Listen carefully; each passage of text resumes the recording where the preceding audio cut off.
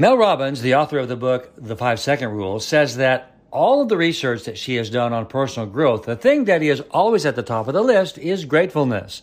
Yes, she said gratitude actually tops all of the list because it is the thing that changes the heart, the mind, and the soul. I am grateful for life, for who I am becoming, and I have the ability to choose. What are you grateful for? I'm grateful for health, family, and friends also, and I'm very grateful for you. Thank you so much for being in my world. I love you. I'm Dan Clark.